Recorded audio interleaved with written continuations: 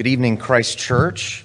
As always, I'm so delighted to have the opportunity to preach and to bring God's Word before you all. I'll be preaching tonight from the book of Galatians, chapter 5. I'll be focusing particularly on the fruit of the Spirit that Paul lists in verses 22 and 23. But for the sake of context, I will be reading from verse 16 through 24. So Galatians chapter 5, starting in verse 16. I'll read it and then I'll pray for God's blessing. But I say, walk by the Spirit, and you will not gratify the desires of the flesh. For the desires of the flesh are against the Spirit, and the desires of the Spirit are against the flesh, for these are opposed to each other, to keep you from doing the things you want to do. But if you are led by the Spirit, you are not under the law.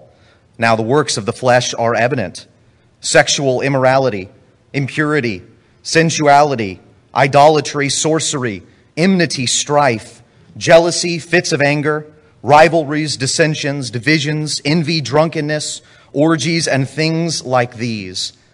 I warn you, as I warned you before, that those who do such things will not inherit the kingdom of God. But the fruit of the Spirit is love, joy, peace, patience, kindness, goodness, faithfulness, gentleness, self-control. Against such things there is no law, and those who belong to Christ Jesus have crucified the flesh with its passions and desires. Let's pray. Lord God, we ask that you would accompany your word tonight, that you would send your Holy Spirit to use your word like a sword to cut us to the heart, but also to encourage us, O Lord, as we stumble about so often in the Christian life. We need the Spirit's strength. We need to walk by Him. I pray, O Lord, that you would help us tonight as we study your word and give us a passion to do your word and not merely to leave having just heard. O Lord, we pray all of this in Christ's precious name. Amen. Well, one of the things that I certainly am not is someone who is good at interior design or decorating a house or making walls and furniture and using all of these sorts of things to make a place look beautiful. But there is one piece of decoration that I don't think I bought it, but I am the one who put it up in our house, and I put it up in a particular place in our kitchen. It's a beautiful decoration. It's very colorful, and on that decoration, it has listed all of the fruits of the Spirit. And so I can say very literally that every day, multiple times a day, I see in visible form the fruit of the Spirit laid out before me as I'm eating breakfast, as I'm talking to my wife before we go to bed, and really all throughout the day. But I must confess that that hasn't made me much more of a fruitful man in the Christian life, just having the fruit of the Spirit listed on my wall. No, this week as I've been studying the fruit of the Spirit, God has put a burden on my heart that what we need is not fruit that hangs on our wall, but true and abiding fruit that flows from faith and accompanies our very lives. Fruit, you might say, that is within our very hearts. And so my aim tonight will be very simple. At one level, we want to understand the fruit, to know what it is, how it works, what it looks like. But we also want to be motivated and pushed that we would strive for the fruit of the Spirit, that we would want it, delight in it, and seek after it by the Spirit's help. So my 3 points tonight are this. What is the fruit? What are the fruits themselves? How do we define them? Secondly, the fruit in our lives. How do we see the fruit in our lives? And what are some implications of the fruit for our lives? And then thirdly, the reason for the fruit. What is the purpose of the fruit? Why does God insist that we seek after them? Let's start with the first point. What is the fruit of the Spirit?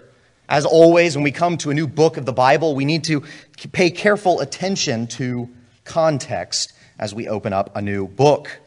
One of the things that Paul has been doing in this book is he's been giving us big, grand theology. He's been expounding for us the great doctrine of justification, telling the Galatian church that they are justified by the righteousness of another, namely Christ Jesus, and that by faith they have access to that righteousness. It's theirs and it's for them if they believe in him alone.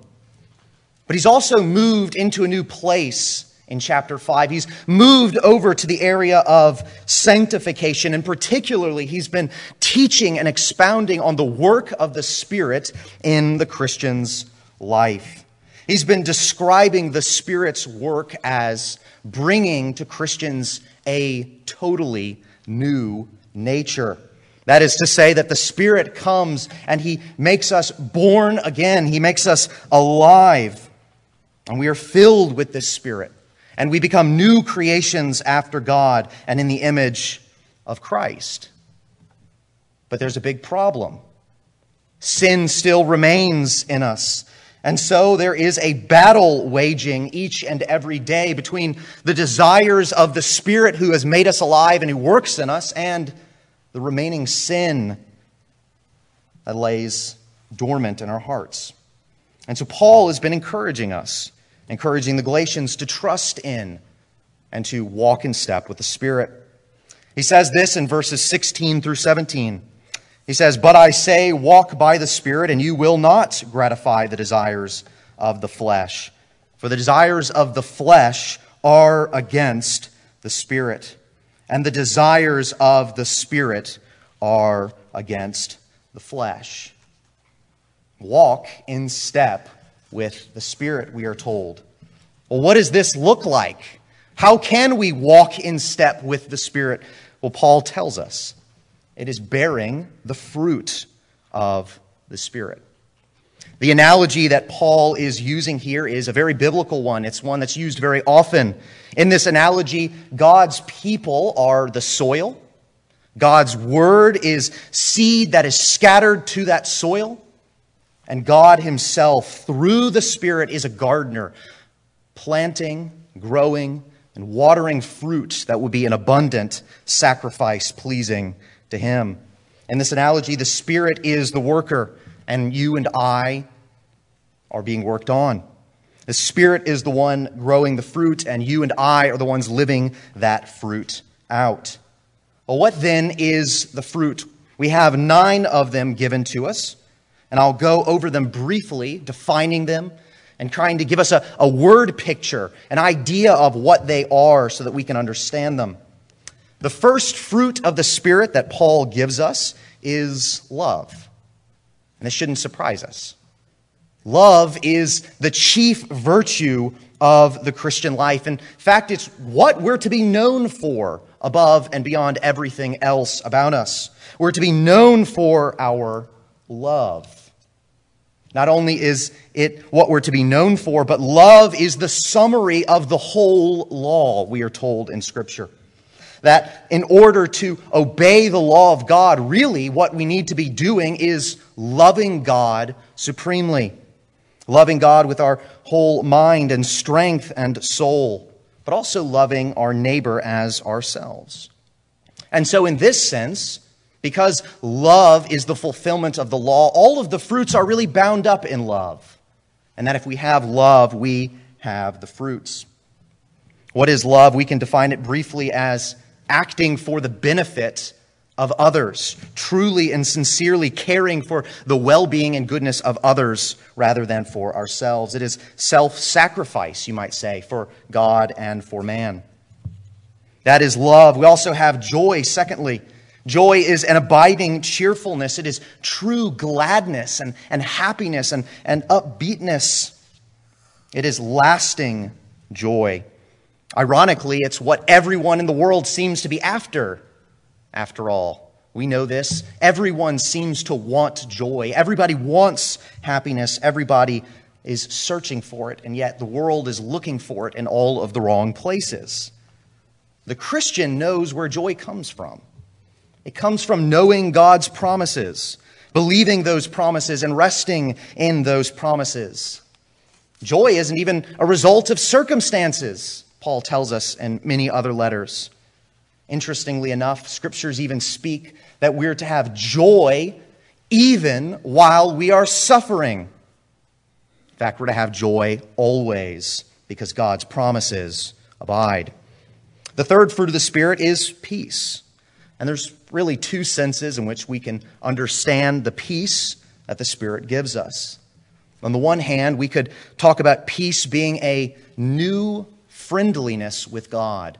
That is, no longer is the Christian at war with God. No longer does God oppose you because of your sin. But instead, we've been reconciled with God. We've been brought into His family. We can truly say that we have peace with God. But there's another sense in which Scripture speaks of the peace that God gives us. This might be described more as a state of harmony or rest, a calmness. And this is a result of experiencing God's presence, that He does not depart. He doesn't leave us. He doesn't forsake us, but He's always with His people. That is peace. Fourth is patience. This can be described as the ability to receive wrongdoing, the ability to receive suffering or pain or insult or slander, or even things minor like frustration or annoyance.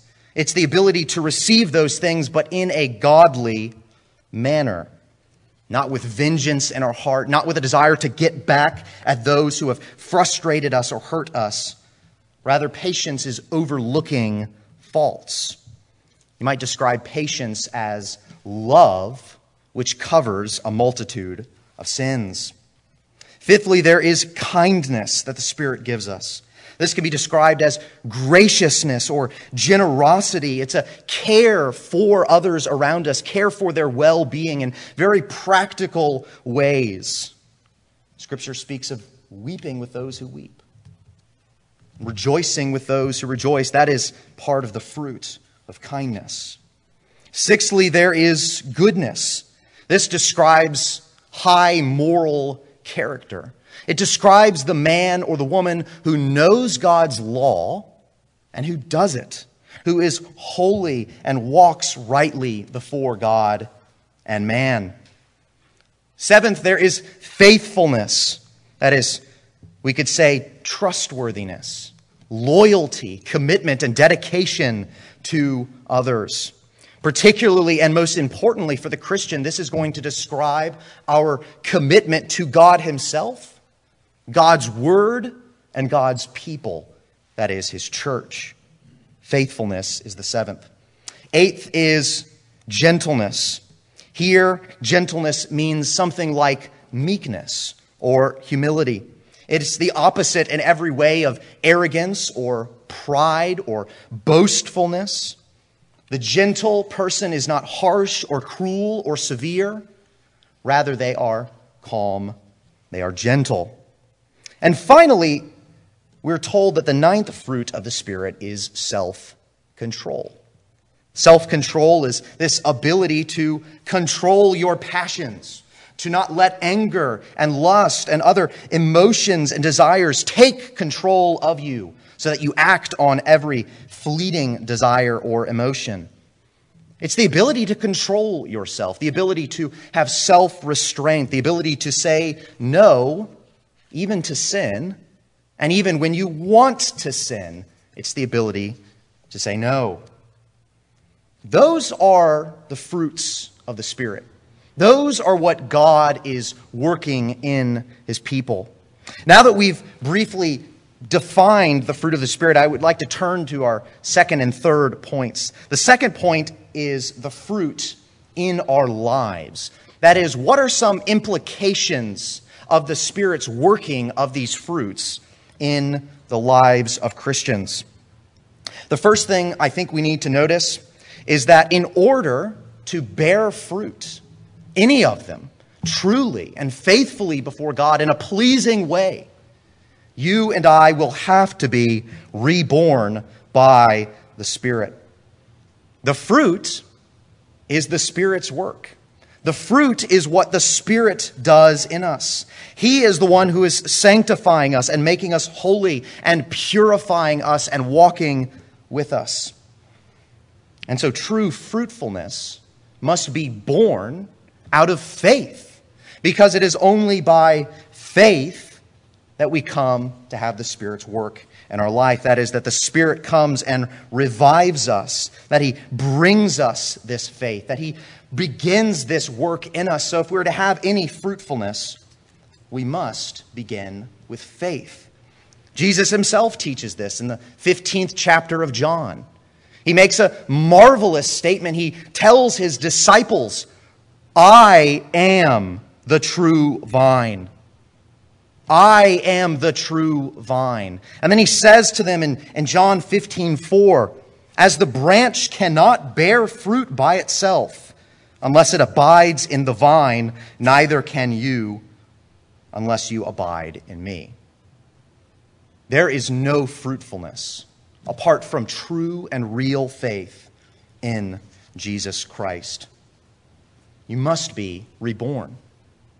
The second thing that I want us to notice about this, the fruit of the Spirit in our life is just how practical the fruit of the Spirit is. Did you notice how practical and how down to earth these fruits are?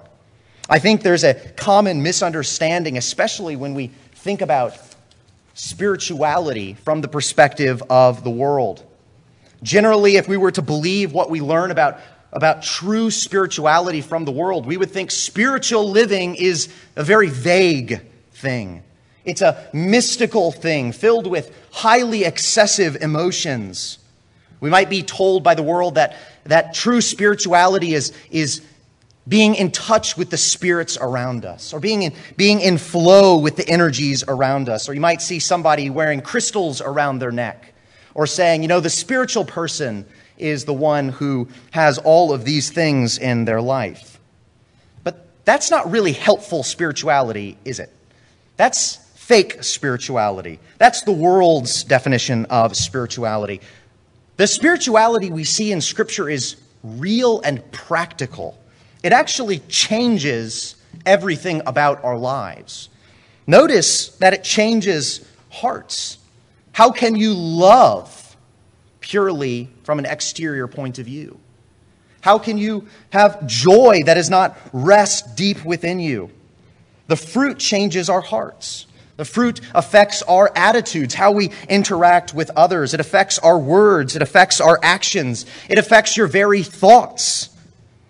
The fruit in your life affects your relationships. It affects your lifestyle.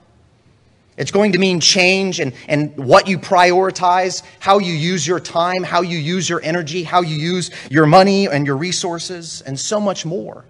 The fruit is practical in so many ways. Maybe you could put it like this. The person who is filled with the fruit of the Spirit will be a good husband. The person or the woman who is filled with the Spirit will be a good wife, a better wife. Why? Because she is patient. Because she's exercising kindness. The person who is filled with the Spirit will practically be a better worker because they'll be more faithful, because they'll be joyful in their workplace, and so on. The fruit of the Spirit is practical in every way. The third thing I want us to see about the fruit in our lives is that the fruit always involves repentance. This is vital. We can't miss this about the fruit of the Spirit. If we want the fruit of the Spirit, we must know that the fruit of the Spirit always and must involve true repentance. Remember the context that Paul has given to us. What comes right before the fruit? Well, he's talking about how the Spirit is at odds with the flesh. This is what he says in verse 19 through 21. He says, "Now the works of the flesh are evident: sexual immorality, impurity, sensuality, idolatry, sorcery, enmity, strife, jealousy, fits of anger, rivalries, dissensions, divisions, envy, drunkenness, orgies, and things like these. I warn you, as I warned you before, that those who do such things will not inherit the kingdom of God.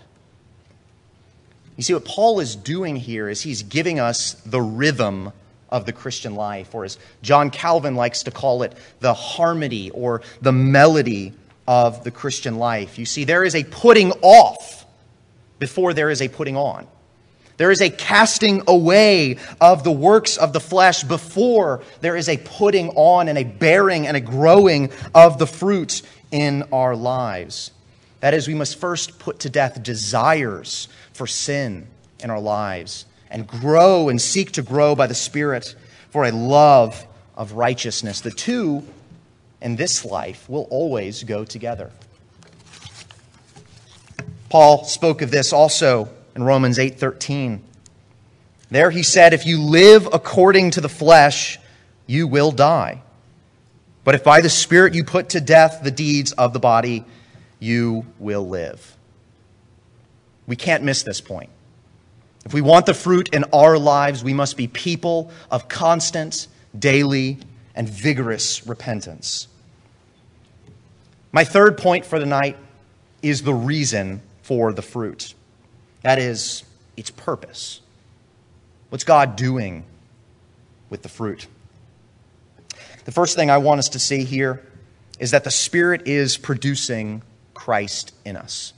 The Spirit is producing Christ in us. If we were to ask this question, where do these fruits come from? Who decided these particular fruits, love and joy and peace and patience? Who decided that those would be the fruits and not other qualities? Well, I think the answer lies in this, that the fruit is ultimately describing Christ for us. The fruit is describing Christ, who is himself the fruitful man. You see, it is Christ who has and shows perfect love for his people. He did that at the cross. It is Christ who has all joy, and he has all joy from the Father. It is Christ who dwells in eternal peace with the Father and the Spirit. It was Christ who was always patient, even when sinners were constantly around him. It's Christ whose kindness knew no bounds. We could say that Christ is even the very definition of all goodness. It was Christ who was faithful to God. Philippians 2 even tells us, faithful even to the point of giving up his very life, for that was the will of God. Gentle in every way, self-controlled in every possible way. You see, the fruit is not random. The fruit points us to Jesus. Or as Paul likes to say, Christ is being formed in you. That is what the fruit is all about. Christ is being formed in you. And we see this in multiple places in Scripture. I can give you a couple of examples. Jesus says this in John chapter 14 when he's speaking to his disciples and he's about to leave them. He says, peace I leave with you, my peace I give to you. In other words, it's not random peace. It's not a peace from somewhere. It is my peace I give to you. It's Christ's. John 17:13, once again speaking and praying for his disciples. He says, these things I speak to you that they may have my joy fulfilled in themselves. It's not a joy we get from anywhere. It's Christ's joy that he bestows to us through his Spirit. Or John 17:16, just a few verses later, Jesus says, I made known to them your name, and I will continue to make it known, that the love with which you have loved me may be in them, and I in them. What is the Spirit growing in you? It is Christ's love. Love that he received from the Father, that he is giving so graciously to you. And the Spirit has been sent by him on a mission to indwell Christians and to form Christ in us, make us look like him and act like him and think like him and live like him and please God the way Christ pleased God. That's the essence of sanctification. That's what it's all about. You see, sanctification is not just being better. It's not just becoming a better person. It's not just getting ourselves together. Sanctification is being made after the image of Jesus. That's what we should want. That's what we should desire. That's what we should be aiming for, because that's what the Spirit intends to do with the fruit. Finally, the reason for the fruit is that the fruit is for God's glory. The fruit is for God's glory. Go back to the analogy that Paul is relying on here. You are the soil. The Spirit of God is a gardener who is growing fruit. Who gets that fruit? Who gets to enjoy that fruit? Who gets to delight in that fruit? Ultimately, it's God Himself, isn't it? You see, I think so often we think about the fruit in very selfish ways. We think the fruit is about making me happy. That the fruit of the Spirit and His work will make me whole, make me complete, make me happy in this life. When in reality, that's only a secondary issue. The primary purpose is for the glory of God Himself. Be loving for God's glory. Have all joy for God's glory. So tonight, as we think about this fruit, I think we need to ask this important question. Do we think that God is worth glorifying? Is He worthy of our sacrifices? Is He worthy of our lives? Is He worthy for the fruit that I could bear in His name each and every day? Is He a worthy God? And if you're a Christian, and if you know Christ, then you know that the answer is yes, He is worthy, is He not? You know this because you know how gracious and how good God has been to you through Christ. You know that He has given up everything for you, and you know it because He's given you His very Son. He is worthy of your fruit. He is worthy that you would obey Him each and every day. He is worthy in every circumstance of your life. God is worthy of our fruit. I'd like to end tonight simply by reminding us of a parable of our Lord. He spoke this parable in Mark 4, and I'll summarize it. He spoke of a farmer casting his seed onto soil. He said that some of the seed would be cast on the path, the rocky ground, and that seed is going to be taken by Satan. Some seed would be cast onto rocky ground, but it does not endure, he tells us. Some of the seed will be cast onto the thorny soil, the thorny ground, and the desires of this world will choke out that seed and it will bear no fruit. But there is a fourth. It will land on good soil.